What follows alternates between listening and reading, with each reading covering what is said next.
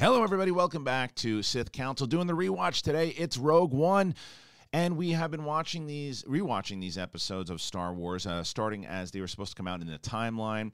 We are up to Rogue One. Excited to talk about this one with Mike Kalinowski and Steph Sabra. What we do, obviously, with the rewatch and go over our thoughts or the new things that we picked up, but we also try to relate them to the upcoming shows and how they're going to relate at all. And obviously, this one, more so than any, I think, will play into Andor, if it doesn't, considering Andor's in the freaking movie. But we'll get into all of that more. And before that we get into it, I also wanted to let you guys know, if you didn't know this already, coming up on October 8th and October 9th, Mark Ellis and myself are going to be at the New York Comedy Club. Mark will be there on the 7th as well. You can get tickets at markellis.live. It's the first 20-some-odd minute set that I'm doing in New York in quite a while. So please come check it out. And then October 9th, we're having a massive show. And it's going. And I'm not going to spoil it for everybody. You're going to find out tonight if you watch the pay-per-view between Irwin and McKee who's going to be playing Chance Ellison for the title. So go and check that out. Okay. And even one more thing before we even do that. My first set in Los Angeles, I wasn't even expecting to do this, but my first set in Los Angeles is going to be in September 26th. Day after Mike Kalinowski plays Amaru Moses at the Scum and Villainy Cantina, I'm going to be at Flappers in Burbank. So with Mark Ellis, again, Jamie Costa, Justine Marino, and it's presented by Jake Lewis. So please go and check that out. You can get links in the description here below. Okay, but today is all about Sith Council. Let's do it. Gosh darn it. That's great. You know what? I'm leaving it. I'm going to leave it. I'm going to leave it. I'm going to leave it. I'm leaving it just like that. And here we go. In Charles DeStefano's song, for God's sake. Gives you focus, makes you stronger. Welcome back to the Charles DeStefano Sith Council show. Seth Council. Time I do a autocorrect, I get stupid Seth Council. Just might as well do a whole show on all the Seths. Seth Green, Seth Meyers, Seth Rogen. Welcome back, everybody, to the Sith Council. Joining me, as always, is this lovely lady. Look at Steph Sabra. Hello. For the audio listeners, it's the Darth Sabra herself. Happy to be here. dating- I'm one with the Force. The Force is with me. A dating master, as we call her. And, Just a Jedi with love. and then there he is. Here I am. The Inner Geekdom champion of the world. Mike Kalinowski. boy. I have a lot of questions for you, man, because For this movie? Yeah, just like names and stuff. All right, and let's see questions. what I got here. Because I'm no level with the Star Wars guys. here you but- go. For 2 points. All right, What is the name of the actress who plays Mon Mothma in Rogue One? It's not the girl. Well, yeah, is it the same actress from Attack of the Clones? I think it's Genevieve O'Reilly. Yes. That is Here's a correct. question for you, because they ask how many appearances Mon Mothma in the Star Wars series. Star And Wars series. I say 3 because she does appear in Revenge of the Sith. She doesn't speak. She's in there. She appears in a deleted scene for sure. I mean, she But I speaks think- in a deleted Yeah, scene. she speaks in deleted scene, but I think we see her at least once. Like, it's in passing, and she's in there, though. Yeah. It's a tough one. That's one of those ones I'm like, oh, here we go with the challenge. Not sure. But yeah, Genevieve O'Reilly. Well, Rogue One. Let's get into this movie. Let's get into it. And you guys wouldn't know but we started a little late here today because I was watching the end of this movie, and I started watching it last night. This movie is awesome. It is hands down Always the best Star Wars movie to come out of the Disney era. Yeah, agreed. I didn't always feel that way. Really? No, I didn't. I always liked it. Yeah. I just never really. It's to me. I think it's such a blanket statement to say this feels the most Star Wars. Like, but to who? To me, it feels like the most like Star Wars out of the thing that I fell in love with when I was a kid. Right. Okay. So, like, for example, Steph and other people fell in love with Star Wars through the prequels. Right. Yeah. So to them, Star Wars is very different. So I think it's silly and not fair to say, well, this is the most Star Wars of it all. To me, it is. To you. And I also think the reason why I like the Mandalorian the way that I like the Mandalorian, it syncs up into that feel of what I fell in love with. The apology that I'd like to give on this show, doing this right away, is to Michael Giacchino. For years, I have talked about how I've not liked this score. Years. Yeah. And I still don't like when Ben Mendelsohn and Krennic shows up to Vader and Mustafar. It's like, It's so dramatic, and it's still jarring to me, and I still don't like it. But the overall score in general, for the amount of time that he had to work on that was the time. He didn't have any time. It's really good. And his Jin's theme is great. It's really good. There's a lot of stuff. I don't. And there. I'm going to talk about the things real quick that I don't like, and there's not a lot of it. Okay. But the things. Pork gullet. Pork gullet. I'm never gonna like. It's stupid. There's no reason for it. You don't like the pork gullet, or you don't like Saw Gerrera with the pork gullet? I don't like the pork gullet. It's a big stupid octopus running around. Like for what? It's like pork gullet will know if you're telling the truth. And it's like but you don't. And you never see the pork gullet ever again. He just kind of flops it. It's like the freaking octopus in Popeye. It's so stupid. I hate that dumb thing. And the other thing that really is dumb is the font that they use in it's like an iMovie font in the beginning when they open up for Rogue One. I'm super critical of fonts too. It's so bad. God, I didn't even notice it now. I didn't even think about it. Watch it. When you watch it again, the opening, like, it's jarring at first, and it's so clear that we want to get it. Same thing with Solo. We want to get away with the opening scroll, and then they just boom, Rogue One, and it's got this iMovie Rogue One thing. And I'm like, well, that's not good. But the opening's great. The opening of the film is phenomenal. Yeah, I mean, so that's really there's not much other than that, considering all of the problems that this movie had on set. It's kind of like Solo, like in the sense that I want to see, like with Solo, you see the puzzle pieces. Yeah. Trying not to fit, and some fit, but this you don't see it. You know, you I don't see. Tony Gilroy came in and just like a surgeon. Yeah, so I don't see what. There was no actor was giving two different performances at any time in the show. Right. So if you didn't know that there were problems, you probably couldn't figure it out. I would have never known. Right.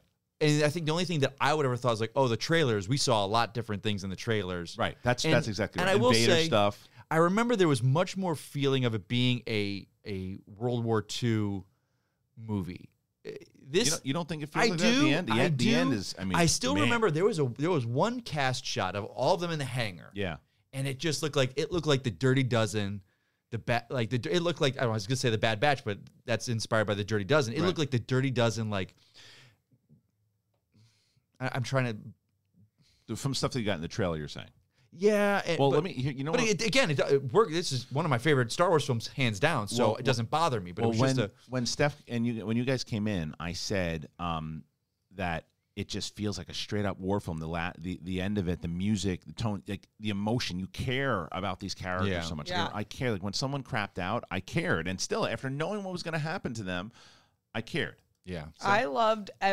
This is perhaps my favorite ensemble cast in terms of the number of cast members, and also just shout out to the diversity that's not forced at all, and it makes so much sense, and it only benefits the film. But I really think I get what you mean by the most Star Wars type of movie for me, because it encapsulated war and like the gray area between, you know, the rebels doing things that aren't right, but that they kind of felt like they had to do, and then with the Empire.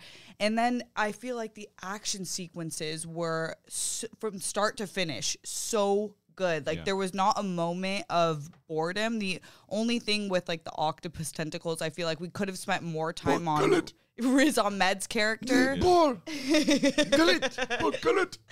was the most dramatic acting in Star Wars. I think Saw Gerrera's character. You know what's funny? Speaking of what we have talked about and how we relate to this movie to any of the shows that we watched, and even video games at this point, because watching this time around and knowing that there's been more with Saw Gerrera, because at the time in 2016 when this came out, the most reference I had with Saw Gerrera was the Clone Wars, right? So, and since then he's had episodes in Rebels. There's a great arc in the new Fallen Order that came out that he pops big up. Character now. Yeah, and he's a big character, and there's so much. You see the decay of his mind throughout.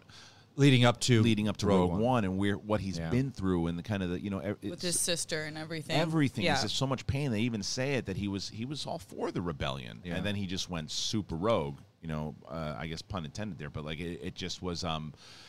Watching that scene, so knowing the lunacy, because even the beginning, there's stuff that in the trailer that they shot more with Saw, right? And well, his wig and everything, he had a different look. Yeah, a much different look. So when they get to the point where he's older and he finds Jim, because I thought it was, are you here to kill me. Yeah. And it's like all of that. It actually works for me. I didn't mind how over No, the it top didn't bother me. because he's a lunatic. Yeah, it didn't bother me. It didn't bother me. It was because it was just very dramatic. That's Yes. what you see when you look at Over the it. top. But you understand, like, again, that's another gray area of war. Yeah. Like, you're going to have Right. people that go into Yes. those sectors of extremism, so that matches in that sense. But the breathing thing kind of like took me out for a second. But Saw Gerrera was supposed to be, I think he was the first from animated to live action adapted character. So what I remember is that they had a character in Rogue One that was Originally? Yeah, whatever the character was. I can't remember if it had a name or whatever it was, but they talked to Pablo Hidalgo, who was like, we have a character that's similar like this. It's already appeared, and it could be Saw Gerrera. So they did the research on it. They said, yeah, this makes sense. Let's put Saw Gerrera in there. And then they had this and that I remember being very excited, and I think that it got a lot of the fan base excited that they were doing this. Because remember, this is pre Last Jedi, right? So at the time, the Star Wars community was still pretty locked in together in unison. There weren't two sides. Everyone was pretty happy with Force Awakens. Yeah, I love Force Awakens. Yeah, and even if the people who didn't, it wasn't like that thing of like, like I always equate. To me, when people talk about The Last Jedi, it's like there's right-wing politics and left-wing politics. What side are you on? That's what it feels like with Last Jedi. Yes, there is. In Force Awakens was like I either like it or I don't like it. Like normal movie I think the stuff. biggest criticism in Force Awakens was it's too much like the original. That's right. I mean that was fair point. Absolutely, and there was a lot of that. But this movie, I thought. Then it was the second movie in the Disney era, and it was something that people were very excited about because it was like, what happened? How did they get the Death Star plans? Because we always, as kids, we saw that in the opening crawl. It was the Rebel spies have gotten the Death Star plans, and it's like, okay, well, how did that happen? We know they're not going to make it out, but the question is, what is their journey like on the way? And I thought the way that they did it, and what I will reference is one of the best, I think, canon books to come out in that time was James Luceno's Catalyst, which is all about Galen Erso and Krennic coming up through this time at Coruscant. You do see Coruscant like briefly in this in like a flashback. But it means a lot more if you read this book when that opening scene and knowing everything that both Krennic and Erso, and it's a canon book that they've gone through. Yeah. And Lyra has never liked Krennic, and they've always had this beef. And the fact it's a great line or delivery, I should say, by Ben Mendelsohn when in the beginning of that opening scene when he's just like, because Erso tells him that Lyra is dead, and he's like, oh no, he doesn't buy it at all. Yeah. And he's like, oh no, it's tragic. And then she shows up, and he's just like, oh look, here's Lyra back from the dead, like just because he knew it. He's like, come on, dude. He's like, let's get on the thing, let's go. And he's cold, all about power, all about like the back and forth between him and Tarkin is great. Let me ask you, Steph, when you're looking at Tarkin now, because this is 2016, and when Tarkin came out, still, for those people that it was pretty crazy to see Peter Cushing kind of back on screen, it reminded me of the conversation we had with like Luke in The Mandalorian, is that today they don't use that kind of, they're going to use deepfake, and it's going to look 1,000 times better. 1,000 times better. I love these. I've been watching with my friend Haley, who's never seen Star Wars movies, so I've been like looking to her to see if she like picks out things. And like 2 minutes into the Tarkin scene, she goes, he kind of looks fake. And I was like, I was waiting to see if you noticed. Yeah. I love the first opening shot with him when it's just his reflection. Yeah. That is sick. And I kind of wish they did that and cut around his face a little bit, because when we got the straight face shot of him multiple times, we got so much Tarkin, which is really cool in hindsight. But that was one of my small problems. Yeah. I didn't love it. Yeah. Mike? Tarkin never worked for me. Yeah. Like, and I admit, the character or just the fact of the look? The look. Yeah. It just didn't. I would have rather them use the actor from Revenge of the Sith that they used. Sure. And just make-upped him. I know, like, you just got to go into this going, Cushing's dead. He ain't going to be in this. How are we going to do that? If you're going to use that character, we've got to find a way to do it. They did for Mon Mothma, right? Because Mon Mothma, they used different actress. Right. Different. Right.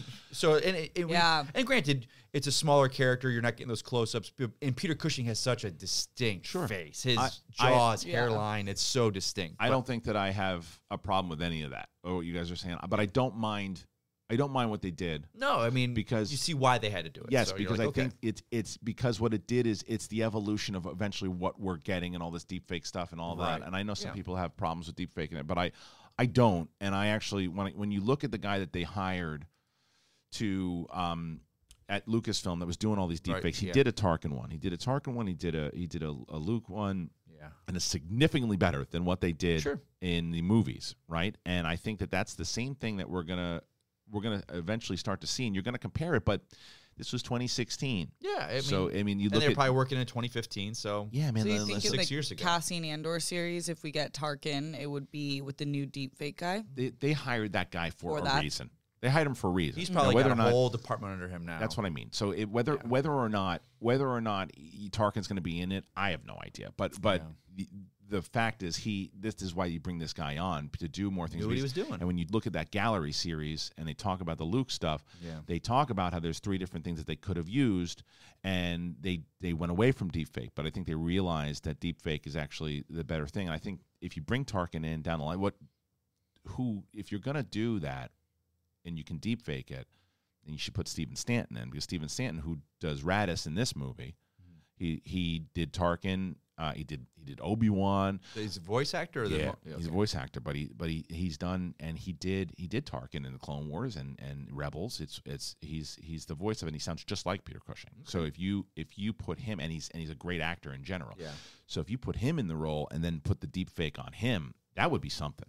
Yeah. That would be something. Okay. Yeah. Some Andy Serkis cuts. That type of stuff. Sorry. So getting back into the movie itself, I mean, that opening scene and Matt Mikkelsen is so good in this role. So good. He's really, really good in this role. And it's different because a lot of times he plays like a creep or like a villain or something, you know. And even when he's playing the villain, he's still charming as hell. Like he is, Lashif. He is, but this character's a good guy. Right. And you buy it. Yeah. You never watch him like, I don't think I'll ever see Mendelsohn in a good guy role. Right. Like, he plays the same roles that Mikkelsen plays a lot of times as bad guys. Right. But Mikkelsen, there's not an innocence, there's a humanity to him that you believe is a good guy. I'll never believe Ben Mendelsohn is a good guy.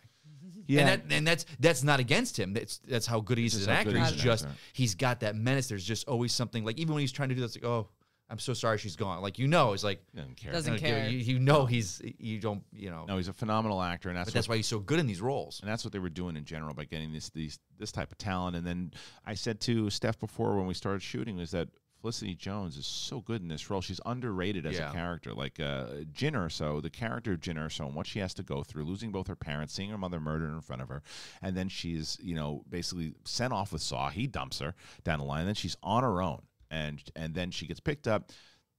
K2SO might be my favorite droid of all. He's so good. I mean, sorry R2, sorry C3PO. Yeah. I know, I get it. They're legends. I love them. But our R2 and 3PO over time have, because they're constantly being put in everything, it's losing who they were. Like, watching them pop up in the new 3 films, I'm like, why are they even here? Like, they don't show up for any reason. They don't do anything in the new trilogy. Yeah, and I get how beloved they are. Yeah, but it's weird because droids come. Like, I remember when BB-8 came out. That was the thing. Like, you wouldn't.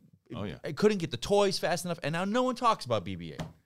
There's no longevity to him. He didn't stick with the thing. Yeah, like, but K2 does stick for some reason. Like, more so than like L7 or L3. I loved L3, but L7. L3. You better figure that out. I know. L779? Yeah, that's what it is. Yeah, L779. K2. Oh, no. Quiet over there. What I liked about K2 is that he was the only comedic part of the movie, basically, and it really worked. Like, the movie was serious, and it should have been. Right. I don't think that this was one where they should have taken the Guardians of the Galaxy type comedy too far, but I think K2SO provided such good comedic relief, and like led the story. He was kind of like the linchpin of the movie in some ways. He did, and the fact that this repurposed like droid, the Imperial droid, having this personality and loyalty to Cassian, and I just thought it was such a great. What is L3? And how he viewed Jyn. Yes, because even in the beginning, when I remember I watched this movie with my daughter not too long ago, and it was the part that she really laughed at was in that beginning when he rescues her, and they're there to rescue her. She's kicking the crap out of everybody. She runs out. He clotheslines her. He goes, "Congratulations, you've been rescued." After he slams her into the floor, and my daughter started cracking up. So it was a riot, because he has no really loyalty to anybody but Cassian. Yeah. You know, he'll do the job that's supposed to be. And he's like, I'm. What's the one line right before they go to Scarif? And he says, he's like, I will be there for you too, Jin, because Cassian says I have to. Yeah, yeah, right. And then the part after Jin is just you see how cool this character is, and she takes out like 50 men, and then she takes out a droid like him, and then he's right behind her, and he's like, did you know that wasn't me? Right. All of that. I mean, like, it just. So it plays. The movie just plays throughout from the start. And like I said, minus the Borg gullet and the font and a couple things, there's really not a lot of stuff. I'm watching it, and I was just locked in again watching it because I cared. And do you know, I don't know if you guys know this, and again, I'm not sure how much of it is fact, how much it is rumor. Where I heard it from, I trust it. Originally, what they said was, that they didn't shoot this, but I think that it was the plan. Vader was supposed to kill all of them. Vader was supposed to kill Jin. Vader was Vader was supposed to kill everybody. Okay. And from what I heard, how true it is, I don't know. But he was supposed to kill everybody.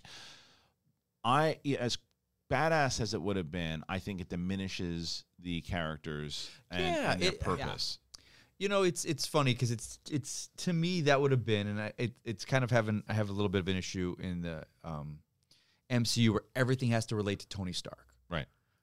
It's like everyone's origins, downfalls have to relate to him. Like Vader and Jin, they never have to meet. There's no reason, and I think it makes it. It's just this group of rebels got these plans, and they were the ones that did it. Like not everything has to tie to Vader. He doesn't have to be involved and have a hand in everyone's downfall. Right.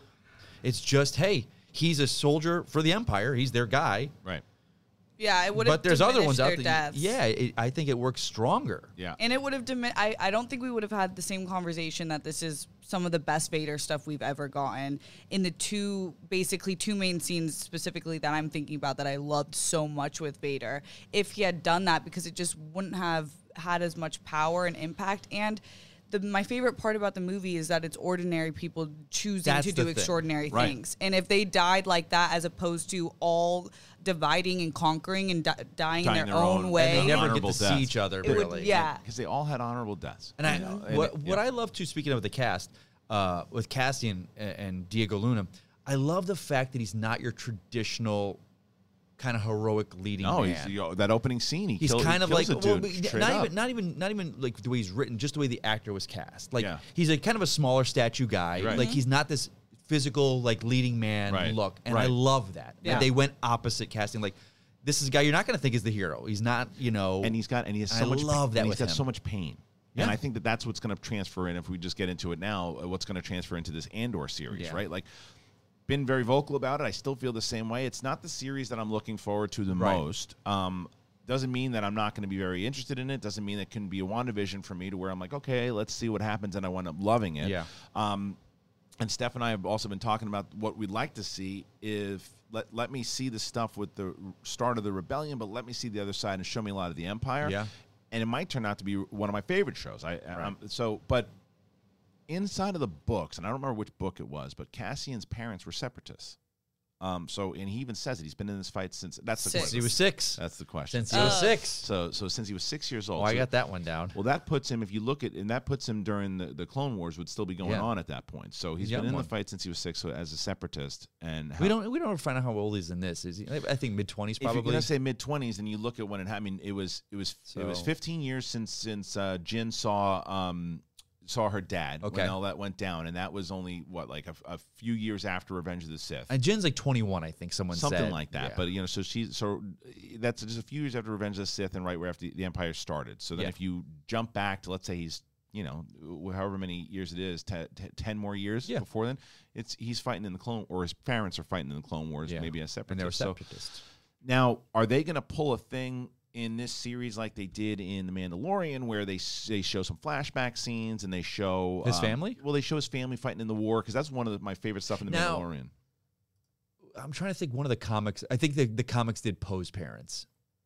Yes, I don't think they did. I don't think they did Diego. No. They did Poe's, because Poe's parents. Poe's parents. They knew Luke and the Force tree and all that stuff too. Yeah, absolutely. But this, how it's going to play in, and how the pain that he suffers, what happened to his parents overall. And I don't know if he's been covered in the book so much. I know that he was, maybe it's a Rogue One book. Maybe that's where they found out he was a separatist. But how he gets involved and how much time, because it's very similar to this movie, right? We know that he is not, that he's going to make it out of this series. We know that because he ultimately gets to Rogue One. We know from what they said, it's not going to start with him knowing K2SO. Okay, so it probably could be them finding each other, which would be great. Because Alan Tudyk is not in the first season. They think. I think that's yours. Yeah, I remember that. Yeah, well, they announced him at D23. I think prematurely, to be honest with you, but they announced him at D23, and then he made an announcement that he's not in the first season or whatever, but he'll be in it. So then they know they're getting a second season. I was just talking about The Sopranos the other day on Rotten Tomatoes, and when that show came out, it was very different how HBO it worked like a network. Yeah, you did a pilot and you'd have to get it approved. Now with streaming, it's like, okay, we're going to do season 1. We're going to see how it does. And, betting odds that because of the way that Star Wars series are going so far and the ratings that so far, that it's safe to try to do 2 seasons of this show. Like if Bad Batch is going to get a second season, and I feel like they banked on so interesting. This is more expensive though. It's so interesting to think that, because I know, and I hate to keep saying the Marvel Star Wars comparisons, but again, now they're in the same house, so it's easy. Yeah. Like they know, like especially we don't they have TV shows also. Yeah, so I'm saying, like, and the movies in the universe and stuff, but that it seems like all it's all still geared towards one central thing. Where Star Wars, we're not gearing towards some big event with all these different things. Right. So they're just the different pockets and corners of the world, which I love. We are and we aren't, right? I know. Because it's because they're big events that have already happened. Big events. We're going almost reverse MCU. Right. Even this movie, right? Like there's the big event of the fact, like even you see the Death Star in motion here twice, but not to its full capacity. No. Right. And it's still devastating. Yeah. What it does to Jeddah, what it does to Scarif. Yeah.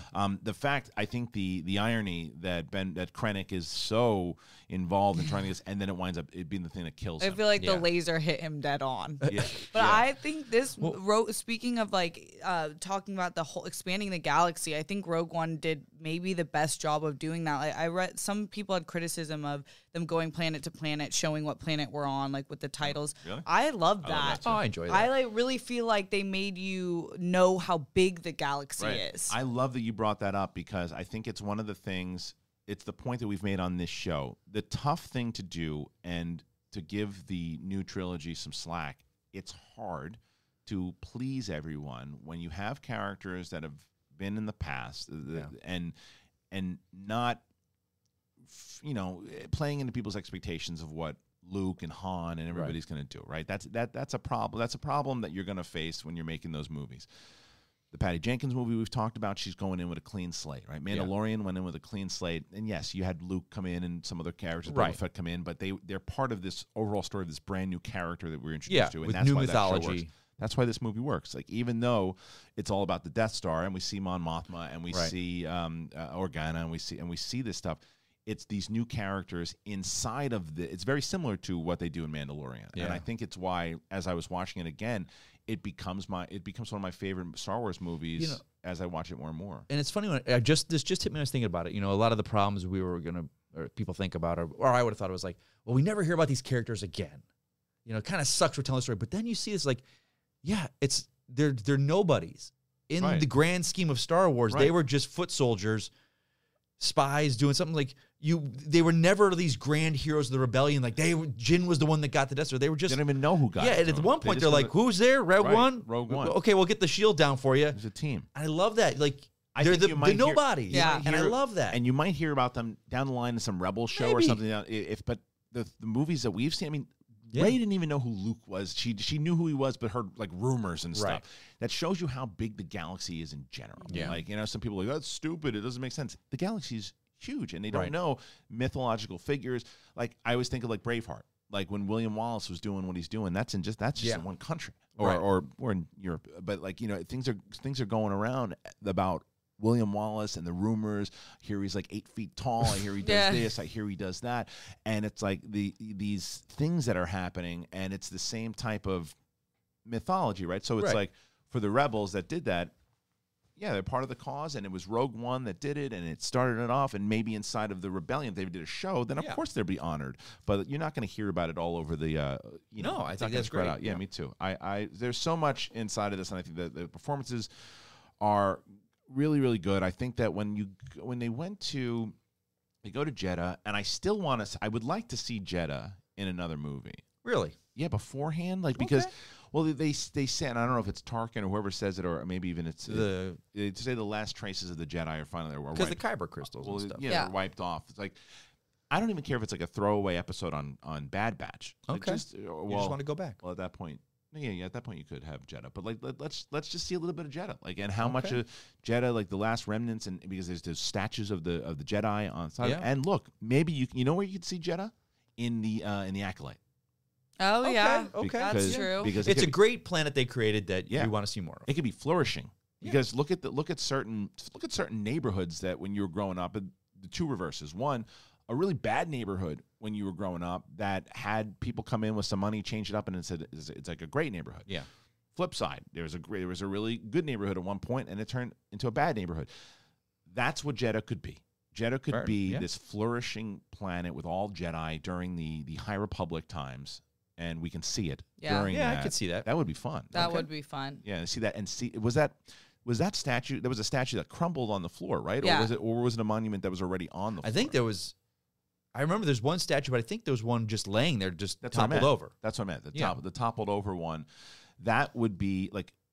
How fun would that be? You don't bring a lot of attention to it. It's just kind of whenever the show is, and you just see it. It's standing, it's upright, and it's holding. You're like, oh wow, that's because you know what's going to happen to that planet in 200, 300 years from now. So that's true, especially with a little call to action in that sense. But I loved, though, I have to talk about Chirrut and Baze. Oh, they're great. They're just like the bromance, one of my favorite friendships ever portrayed in Star Wars. And in such a quick amount of time, I think I would have wanted more of them or more of Riz Ahmed's character instead of the octopus tentacles. But they were such a good beating heart of the movie and really connected the characters between Diego and Jin. Really, Cassian and Jin really well. Yeah, I agree. And you know what I'm so happy about? I remember watching that movie thinking, oh man, are they going to have Baze like turn on them and be working for the Empire? I'm like, it just seems like that's like one of those things. You thought, okay. I just hoped it didn't happen. Didn't go that because way. It seems like that's always what happens. It always there's always the group, and then there's always one person that turns on them. And it's like, let's not do that again. And they didn't. No. And I was like, that's great. And I think that, you know, obviously a lot of people talk about how Gareth Edwards, well, yeah, he had help with Tony Gilroy. He still did a lot, and he gets credit for this, and he should, because I so want to know. I want to know so much. Like, well, the only I backtrack when I said like it all blends. There's the one thing that doesn't. It's the scene where they're all around the table at Yavin, and one guy in the background's like, "What is she proposing?" Like they were like, "We need to add something to this is the exposition part." Yeah. So that one guy, you're like, all right, something. This is the scene. Something was different here. Yeah, that's true. I did. Yeah, go ahead, Steph. Oh no, I wasn't going to say anything. I did like that. I did like that scene though in general, and I think that Mon Mothma is in such. And if you read Claudia Gray's novel Bloodline, I love that. Like just where she is in general. Mon Mothma is a good person. Yeah, but she's always caught in the politics of it all, and she's caught in the politics of it all in this. Yeah, it's like if they have this weapon that you're talking about, and we're going in, that's the end of it. It's like it's over, and you could be leading us in there because you're this dude's daughter. You say that you could be planted. That's what you say, but we just found you in a jail cell about 2 weeks ago. Yeah. So why are we trusting you? And then it's like you got to have this hope of it and this belief of it, and it's a great arc for me of what Jin has to go through because Jin is very angry, as she. Deservedly so, starting this movie. She doesn't know anything about why her dad took off, why he didn't come back, why these things. She doesn't know. He's an Imperial. She doesn't know. She was a kid. And hearing all these things and being with Saw and having a father figure at least in Saw, and then he dumps her. So she's angry. And then your world is just changed upside down when you find out, well, no, my dad was a good guy. And he's actually alive. He's alive, and he's trying to help. It's my favorite scene. It affected me in the theater. It affected me again watching it. It's my favorite scene in the entire film when she sees the hologram and she's listening to the message, and it's like it's this attachment. It's like there's no one else in that room. Saw's not in that room. No one's in that room. It's just her in that hologram because it's her first attachment to her father in 15 years. Yeah. And it's such a not talked about moment when that hologram goes off. Yes. And she falls to her knees. She doesn't say anything. You just know she's just like, no, don't go. Yeah. This is all I have of you. Don't go. And it's such a real moment when when everything's falling around her, she doesn't think to grab it. I've been many times I've left my house and forgot my keys. Yeah. Right? Like it's this, and she's like, everything happened so fast. And then he's like, Cassian's like, convenient. Yeah. Right? But like, cause he goes through a thing. Like his arc switches when they're on, what planet it is? Edu? Edu. When he goes to kill her. When he goes to kill him. Yeah. When he's up there and he's Edu. Because I think that it's set up so well in that opening scene when he kills the dude. Tivik. When he kills Tivik. That's like this guy does what's asked of him. Yes. And he doesn't have a heart about it because he has to get, I shouldn't say he doesn't have a heart about it. He's conscious about it. He's the bigger picture. He gets the job done. Of him being like a stormtrooper too. Like he's just following orders. And when Jin says as much to him. Yeah. And so when that happens in that switch, when he decides not to do it, and there's another moment by the great Diego Luna that shows up when after he doesn't kill him and then he sees Mendelsohn slap him. Yeah. In his eyes, he doesn't say it. He knows it's like, I was right not to kill this guy. Yeah. He's like, he's on our side. Yeah. Mm-hmm. And it's like this, you see it washed over his face. It's almost relief. Big relief because he's like, oh, wait. Okay, so she's telling the truth now. And then and it makes much more of an impact when she goes up on the deck. Yeah. And he's like, call him off. Another thing, talking about that thing, how I was happy that Baze didn't turn. I was also happy that who's the guy that gives him the order to kill Draven? So when Draven gives him the order, Moses, you better look out. When he gives him the order he said, stand down, Jin's on there. Yeah. Draven could have been that douchey guy who's like, no, we're coming in anyway. Right. Yeah. And he didn't. He said, call him off. They're like, they're ready in formation. They're gonna attack. So all of that. But what I loved about that whole thing was that with her father is that it pointed out a moment of where they had to rely on trust, and in a way that I haven't seen depicted in Star Wars, where all of them had to kind of just trust and like use the Force in a sense to know whether someone's intentions were good or not. And I thought that was really, really well done. Yeah, and not even it's off topic for a second, but with Star Wars, with this film, another thing I love about it was they had a tough time production-wise, designer, because it fits a specific era of Star Wars, and it had to mesh with a 70s made Star Wars film. And when like Merrick showed up with that mustache, but still didn't look like a 70s guy, like everything about the pilots, the design, it fit. You go, okay, that would take place right after 1977. Yeah. It's like, yes, the film was a little more crisper, a little digital, but it just fits. It just works right after the New music, Hope, or right with that, it. It's like, and they use a lot of these actors. Some of the actors. Oh, when they had Rogue, the Gold Squadron, or Red Leader coming in, it's like, oh, that's them. That was awesome. And when they because what's Luke's call sign is He's Red 5. Red 5. Yeah. So Red Leader dies. Because doesn't Red 5 dies in yeah. So he opens up the spot. But like Red Leader was in it. Red Leader, right? So when they say Red 5 going, and then Red 5 is I mean, there's so many. They lost so many people in this battle, right? And I know that there's some discrepancies in the timeline of how it all worked at the very end when Vader comes in and everything too. It's just like I that's the type of stuff I kind of push it to that side. Doesn't even bother me in the least. It doesn't bother me either. But like that scene, that when Vader is at his best, it's a horror film. And I remember being in the theater watching that movie when it came out. Obviously, people lost their minds when Vader shows up, but it's terrifying. And then the rebels are playing hot potato with the thing, and they're running through, and they're like, just take, like we're trying to get out. That, like the alarm, the boo, everything, and it just brings you focus right into the where this is going. Yeah, and you're like, oh, are they going there? And when they do, and he shows up, and it's like, okay, he's coming, and show him back on that chase. It's just such that is, and I guess it's fair because it's Vader, right? But it is easily the most talked about scene in Rogue One. Yeah. And because, it's like, it's unfairly so, I think.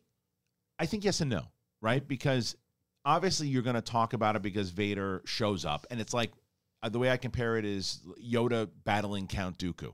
right? And the reason people talk about it is because it's Yoda bouncing around off the walls with a lightsaber.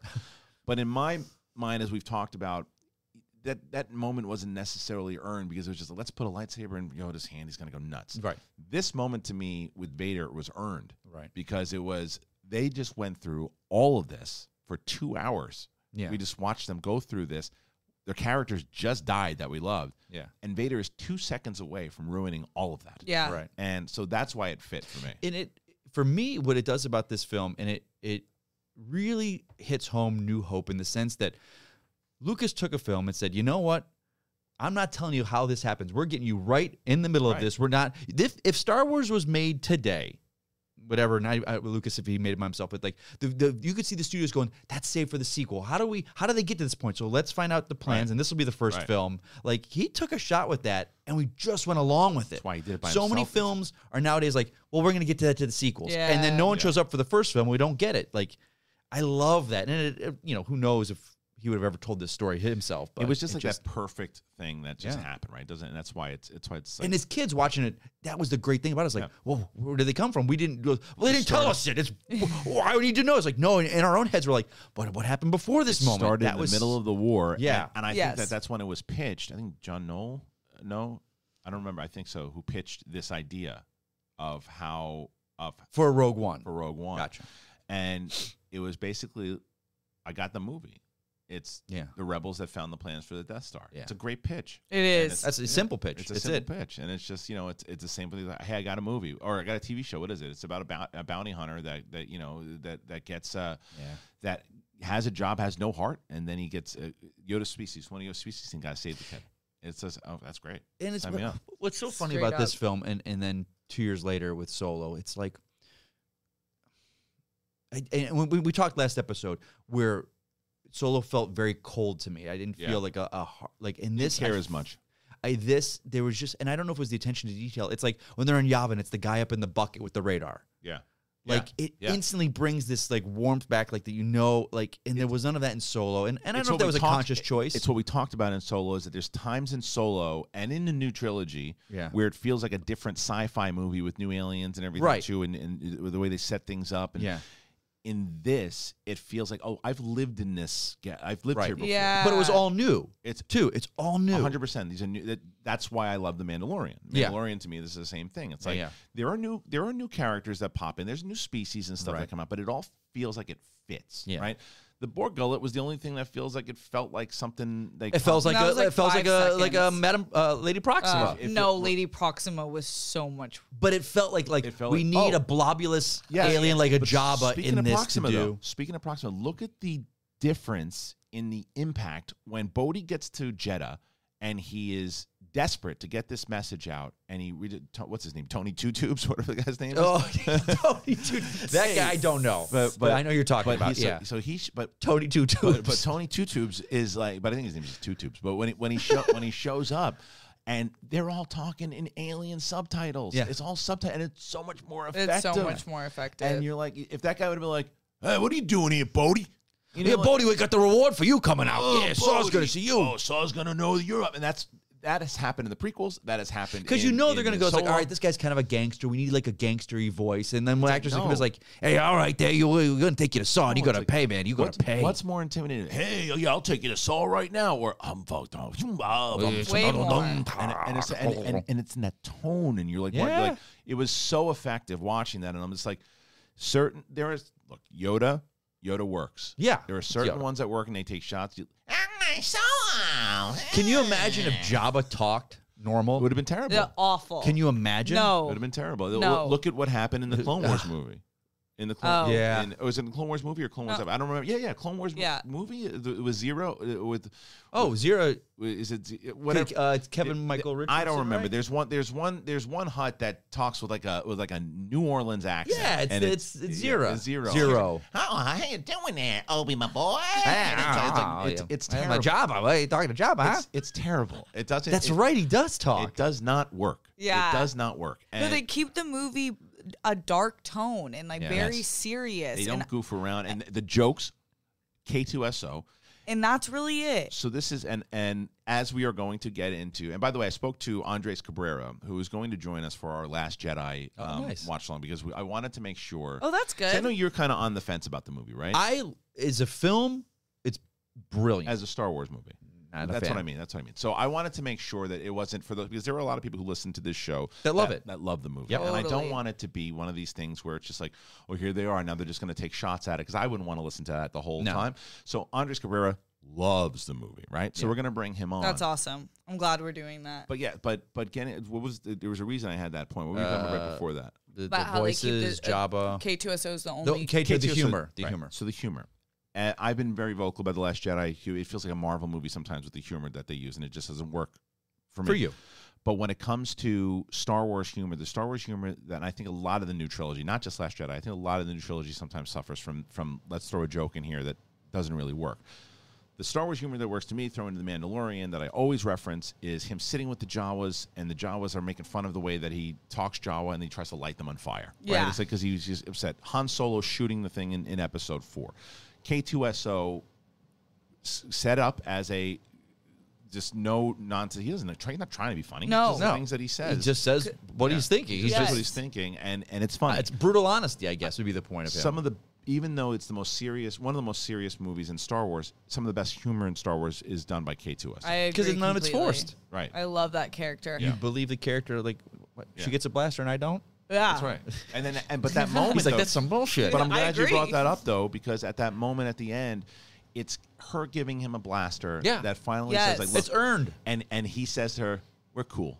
As basically. Yeah. By them doing, he's like, you always surprise me. And then he's just so loyal. He's always been loyal to it. It's a heartbreaking moment. Yeah, his death is hard. And it really capitalizes on, like, how did you make us care about a droid so much? Really, really cared when he died. Yeah, that's right. But I also think just the Darth Vader scene when he's like, "Don't choke on your ambition." I know that was the one. I know that was the one. I'm such a fan. Controversial moment here on. I know. Council. Here we go. Because I just think if I was that much of a baller gangster, and some of my problem with Darth Vader is when he's like the call boy for Palpatine. I don't. And even Tarkin. And it doesn't give him the call boy. It doesn't give him as much agency as this person should, because it's freaking Darth Vader. He's a badass in it, but here's the argument that I hear that. But he's a weapon. That's all he is. But this is why I come back to some people. What people say, well, Darth Vader had humor in the original trilogy. 100% he did, but he wasn't trying, right? So, for example, apology accepted.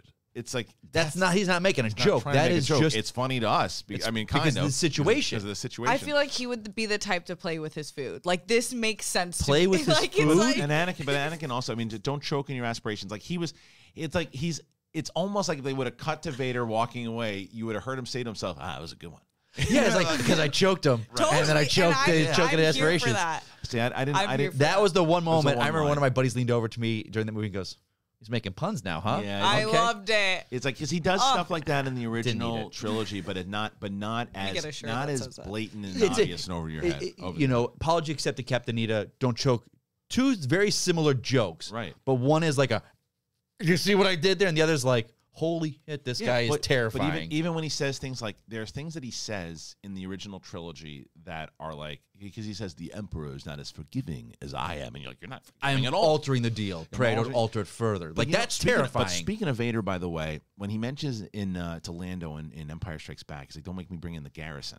Right? Yeah. And then you see the garrison in this. He's like, deploy the garrison. And yeah. I'm like, the garrison. I want to see the garrison. it was great. But look, before we move on, we have a little bit more to talk about here on Sith Council. I also wanted to remind you guys about Headspace. We've been with Headspace for quite a while now. Excited to be working with them. And if you didn't know what it was, and Steph loves Headspace, and she'll talk about it too. Headspace is your daily dose of mindfulness in the form of guided meditation.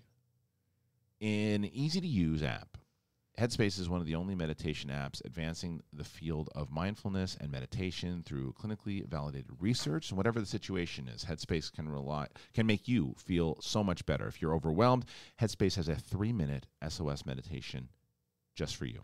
If you need some help falling asleep, Headspace has wind-down sessions. Their members swear by it. And for parents, I can tell you this, Headspace even has morning meditations that you can do with your kids right before they go to school. Watch how different they act at school when you do this. Headspace approach to mindfulness can reduce stress, improve sleep, boost focus, and it increases your overall sense of well-being. So, Steph, tell me a little bit about Headspace because you've been using it for quite a while. For years. Yeah. It's the easiest way to meditate and to even just learn how to meditate, because I know for a lot of people that's what stops them, is they're like scared or they sit down a few times, it doesn't work. This is the best introduction. I just used it yesterday. I was telling Christian I had an allergic reaction and I was like, I need to calm down because I'm flipping. And I did the Headspace app and I was like, okay, I'm still a little freaked out but a lot more calm and I'm ready to handle this issue. Yeah, and it's Steph's been using it for a while. I started using it once we started getting involved, and it's so easy for you guys. You're like, oh man, it'd be great if I just had like a pocket-sized guide that could help me. If it could help me sleep, it could help me focus, help me be better. And there is, and all you need is 10 minutes. Headspace honestly can change your life. It's backed by 25 published studies on its benefits, 600,000 5-star reviews, and over 60 million downloads. I mean, that's massive. Headspace makes it easy for you to build a life-changing meditation practice with mindfulness that works for you on your schedule, anytime, anywhere. You have to. Why? Because you deserve to feel happier. And Headspace is meditation made simple. You got to go to headspace.com/Sith. That's headspace.com/Sith. You get a free 1-month trial. You're listening to this. You've been listening to our rewatches. You've been paying attention to this. You've been having conversations with us. Give it a shot. Free 1-month trial with access to Headspace's full library of meditations for every situation. It's the best deal that's offered right now, but you got to head to headspace.com/Sith today. Head on over there, guys. You will absolutely love it. I promise. And then please let me know when you tried it, because I know a lot of people are stressed out still, and it's been a tough couple of years. And try it out. Give it a shot. All right, going back on over to this movie and the things like the space battle too. That's one of the things I felt like even the prequels were missing, like a really good. I know people love the beginning of Revenge of the Sith and not the same as what you got in this movie. No, it was a different feel to it. Way different feel. And I couldn't tell you why, but it just feels. Tell you why. You have to give everybody. You got the Empire out there. You got the ships out there. No, I don't mean it like that. It just seemed like Revenge of the Sith was everything in the kitchen sink. Yeah. And this was very, I don't say goal-oriented, like you knew, like that, Revenge of the Sith, the opening thing, you come in and you're twisting upside down. Right. You have no sense of where you are. Right. This, you knew. You got to take the shield out. In action, when you plan action, you got to lay out the parameters of it. You need to know, the audience needs to know where they are. Yeah, you need to establish that, and this established that so good. And it sets up really well because it also set up the stakes of getting there. Right, it's this little band of rogue soldiers that go and do it first, and nobody else wants to help them. And then once the rebels find out that they do, it's not like, oh, we're gonna arrest them and put them in, let them fend for themselves. They go, now let's go and help them out. Let's go and let's figure it all out. And they go, and then there's that. You hear Hera's name called in the background, and then you see Chopper fly through at one point, and then there's that's also why I didn't understand. I think every movie except here's a trick. Here's a question for you, Mike. Oh God, here we go. Which movie? Here we go. Do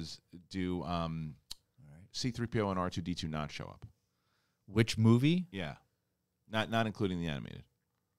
I thought they were in every one of them, but hold on. Together. Appear together at all? No,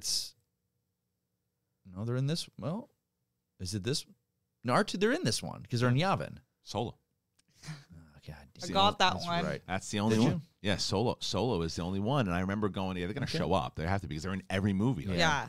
I mean, if you're gonna how put, did I not know that? I don't know. Oh, well, now I do. Better hope it doesn't get asked. Can you imagine if that get asked now? My 5-pointer, and I went on that one. Wow. Well, there's going to be conspiracy. Yeah. Now. If it is, now I can't ask it. Oh God, no! You have to. Called to it. It's in there. It's in the document. It's just the way it goes. It's in the document. It's true. But they just are kind of thrown into this, but it works because that was to me like what we just talked a little while ago where the droids were overused and we kind of lost. This was one of those like. But they would be there. Yeah, they would, but. Better in that moment than sticking them on the ship, because that's where they are. They're Right. on that ship. Like if they would have walked by during that Vader scene, like, going on? oh, what's going on? Oh God, That's what I mean. So I actually think it fit well. Okay, all right. You know what I mean? Because at one point you would say, Yeah. well, where were they? They were there. I just feel the droids, and as much as R2 is as great as he is, it just Force Awakens really kind of they did him dirty. They did him dirty in those 100%. films. He's like a Roomba at this point. Yeah, he's like, oh, now you're gonna come alive. Yeah, they did him dirty. He's just plugged into the wall, and they're like, Yeah. eventually, oh, he just woke up because Luke decided he wanted to They wake up. did him dirty, Yeah. and Yeah. But either way, great droid in this one. Great the fights. Oh, and man, I watched the thing on my this is, you speak about streaming and movies, right? Like in movie theaters. This is a one that you have to see in the theater, like when it came out, right? Yeah, of course. Because if it was today, obviously with the streaming, and I talk about how I'm very pro streaming. I'm very pro for families and stuff. Oh, yeah, well, because you have families, I get you. It's just I can't see everything. I my get family you. gets it, but I have decent sized television and surround sound. Yeah, sound was great. So when I'm watching it and the AT-AT or the AT-AT comes out, whatever you want to call it, and it shows up and it's Chirrut going, Baze. He's like, what? Run. Yeah. It's like, and that sound and it's always felt the AT-ATs when they were in Empire Strikes Back. Yeah. Always felt like big animals, right? And Like lumbering gorillas. Even though you knew that there were people in them, you always felt like they were like these big monsters. Yeah. And it felt like that again in this one. Yeah. Yeah, I love them. I really feel like I love the fact that from the beginning they were close to death in every single part that they tackled. There was like 5 different things that they had to tackle to get to the end moment where they all actually end up dying. But it was enough of fantasy but realism. Like I feel like they did a really good job of connecting each piece in a way that if you question too much, you're like, oh, I feel like they could have died there. But if you don't and you just like are along on the ride, it all connects well. They always talk about this, Star Wars in general. Like, and Mike, you mentioned it earlier, right? Like everything needs to, like the best Star Wars, in my opinion, is that if the galaxy felt lived in, right? Yes. I don't think there's an argument about this. No. movie. Like everything it's right before New Hope, and you feel it. I think it's a perfect lead in. It made me way more excited to watch episode 4, even though I was excited already to watch it. Even like, and I could honestly 100% see some other studio or exec that had control of it doing something different. The Death Star plans, they were the same, like dot matrixy 1970s thing, and we don't question it. Right. We used to like, why can't we update the graphics and make it digital? And we could be, up in space, hologram, and it's like go back to like Revenge of the Sith with the Paul the Lesser has a thing and boom, it pops up. But no, it kept the simple like stuttery, graphic-y, 8-bit or whatever it was, and it works because we don't question it. We're like, yeah, perfect. That's them. It was great, and like even the targeting systems of the X-wings. Yeah. And I love the way that they blended in the 1977 actors into this because it looked good. And it worked. It worked It was really quick, well. Really did. quick. Yeah. Their voices, we've watched those movies endless times, so we knew the minute we heard the voice, like, oh, yeah, that's them. I was bummed Porkins wasn't in it, though. He wasn't, was he? No, I don't think he was. No, it was. I want to say gold. Wasn't it gold leader and red leader? Gold leader and red leader. Yeah, it was golden red. Yeah, but I mean, Porkins. Yeah. I would like Porkins to show up. Would have been good. William Hootkins. That's right. From Batman '89. And also, What else? Raiders of the Lost Ark. He's right. he's the guy that's like Dr. Jones. This is the he brings him to the college. That's right. That's absolutely right. And he's also. I don't want to give it away. No, I don't know if he's listening to this. I don't want to give it away. He's also in another IG film. You're giving a lot away. But all of it, it just I'm trying to think if there's stuff that the scene again. We talk about Mads Mikkelsen and Felicity Jones and the great acting that they do in the relationship. I believe that they were father and daughter, and when it's pretty heartbreaking when she's there and she's almost reconnecting with her dad. I know. Like she's there. She's like I can see him. And then it's not even an Imperial that kills him. It's an X-Wing. It's X-Wing. And she's still, if in other characters, she could have decided, well, screw you guys. Sure. I'm going to either join them, let this thing blow you all up because I don't care because you just, that anger went away. Yeah. And he was. The Empire's worse. It was a great moment where he's sitting there dying and she could be like, they just killed him. Yeah. And instead, she's like, okay, I'm going to follow on your mission, what you're asking me to do here. And I mean, and it's heartbreaking. He's like, I have so much So to much tell to you. tell you. And then he dies. That's one of the worst, best going out lines ever. Ever, because it's heartbreaking. It's so heartbreaking. Like, just thinking about if that was my dad. And like, I'm like, can you tell me? Can you stay? Please, don't leave. 15 years, I got you in a hologram, and now I got you. Yeah. And now you're gone.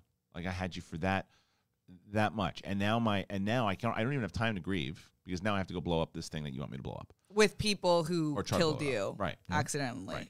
Right. So right, exactly. So it's really, there's a lot more layers to it. The movie continuously gets better and better every time. But let's ask that. We've asked the question earlier on, but let's kind of end the show with it, of how we think if the events and the characters and stuff will tie into Andor or any other shows. I mean, you would probably maybe see. I do think that Bail Organa is going to show up in Obi-Wan. Right, I do think that Jimmy Smith will show up, and I don't know if they've announced him or not, but I think it makes sense. Yeah, especially his one line in the film, really, when he calls to Leia and Obi-Wan. It would be a good connecting piece. I mean, it would. I mean, this takes place years after the Obi-Wan series, but it would establish the connection that they've been in contact, they've been talking. So it would be great to see him. He doesn't have to be hanging out with them and hanging out at cantinas and stuff with them, but the fact that they're still in contact, I think, is a good thing. Yeah. So that could connect there. But obviously, the bigger thing, Mike, is Andor. How do you think it'll connect, and how do you hope it connects? I don't think it's going to connect. I think maybe leading into him we're not joining getting the rebellion. We're getting K2 at the end of season 2. Well, that connects. So that connects it, but I don't think we're going to wind up I don't think it's gonna the way it ends will be him going to meet Tivik on no I don't think it's the Ring of Kafrane. I don't think it'll connect in that way, but more so what I mean is connecting it's him that's what in I mean. the rebellion. So when he mentions I've been in this thing since I was 6, connecting it that way by like, are we gonna see him when he's 6? Are we gonna see I think this will be a new story showing him like a spy mission. Growing into the rebellion. I don't think it's gonna tie to, because they don't know about the Death Star at that point. They don't. Or he doesn't know about that. No, because he doesn't. I think this is going to be character building that's going to enhance Rogue One for him. Well, yeah. So then it would connect. Yeah, but everything connects. It's Star Wars, so it all connects. Yes, but I mean, like into this particular show, this is a character that's established in Rogue One, so it has to connect. But what I want to see, by way of the character, the connecting. I should more so say not will it connect, as far as more so of how it will connect. And I think that the how it will connect is that when what we cannot see, like the big question and argument that we always have with people for Solo is whether or not you felt that Alden Ehrenreich was Han Solo, and other people, well, yeah, he eventually transitioned into that character. What we do know is by the end of this show, Andor has to be a hardened dude who can. He needs to be this the same way, because he's been doing this since he's been 6. So anger. He ain't changing in the middle of this. He's not again about a change of heart and go, no, I lost the love of my life, and now I'm going to suddenly be this hard badass. No, he's grown up, and this is going to be. He's grown up in war. Yeah, he is going to be. I think the same guy. I think throughout the series. I think we'll see him questioning a lot of the decisions in the beginning, especially. Maybe it shows him becoming more ruthless. Like, he killed that guy. He's like, we're not going to get it. We'll get out of it. That's what I'm saying. Yeah, that's what I think. I think we'll see him become ruthless. That's what I meant. Yeah. At the end, we know he's got to get more ruthless. But Steph, you were saying? Yeah, I think that we're going to see a character arc of him becoming the person that we opened up in the scene where he shoots the guy in the back when he didn't need to necessarily and did it anyways. But I think a lot of it will be the moments, like each will probably put him in scenes in every episode that question his conscience and his decisions and his allegiance to the rebellion. Yeah. And then I also think that they're going to take the best parts, I believe, of Rogue One and use that same kind of style in this show because it would work, and that's what worked with the movie. I agree.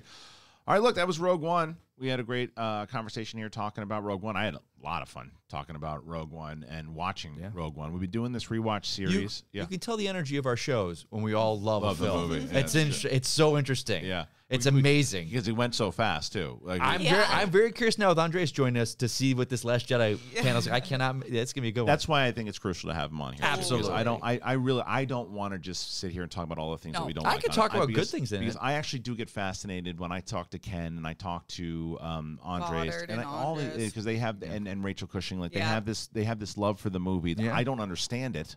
But I like to hear it, right? And I never would attack them for it. No. But to be able to have that conversation with him when we are talking about it, because like I said, I was talking to when I had Griffin Newman on Big Thing, I had a very different relationship with that movie. Like when from the first and second time I saw it, Last Jedi. Yes, Rogue One to me is the opposite of Last Jedi. When I first saw Last Jedi, I was confused by it. I didn't know what to. Then I convinced myself the second time I saw it. I'm like, no, this is it's a really good film, and it is a well-made film. It's just not a good Star Wars movie coming from me. Solo. No, I'm talking about Last Jedi. Last Jedi. Okay. So watch, and then every time I watched it with my daughter, I liked it less. I watched it with my wife. Oh, I liked it less. Okay. I like it less and less every time I watch it. Yeah. Rogue One is the opposite. Yeah. Rogue One, the first time I saw it, I was like, it was good. I watched it the second time, like, it was really good. And every time I watch it, I'm like I watched. Yeah. I was sitting here by myself before you guys came in. I'm like, and I like a geek going, this movie is awesome. Yeah.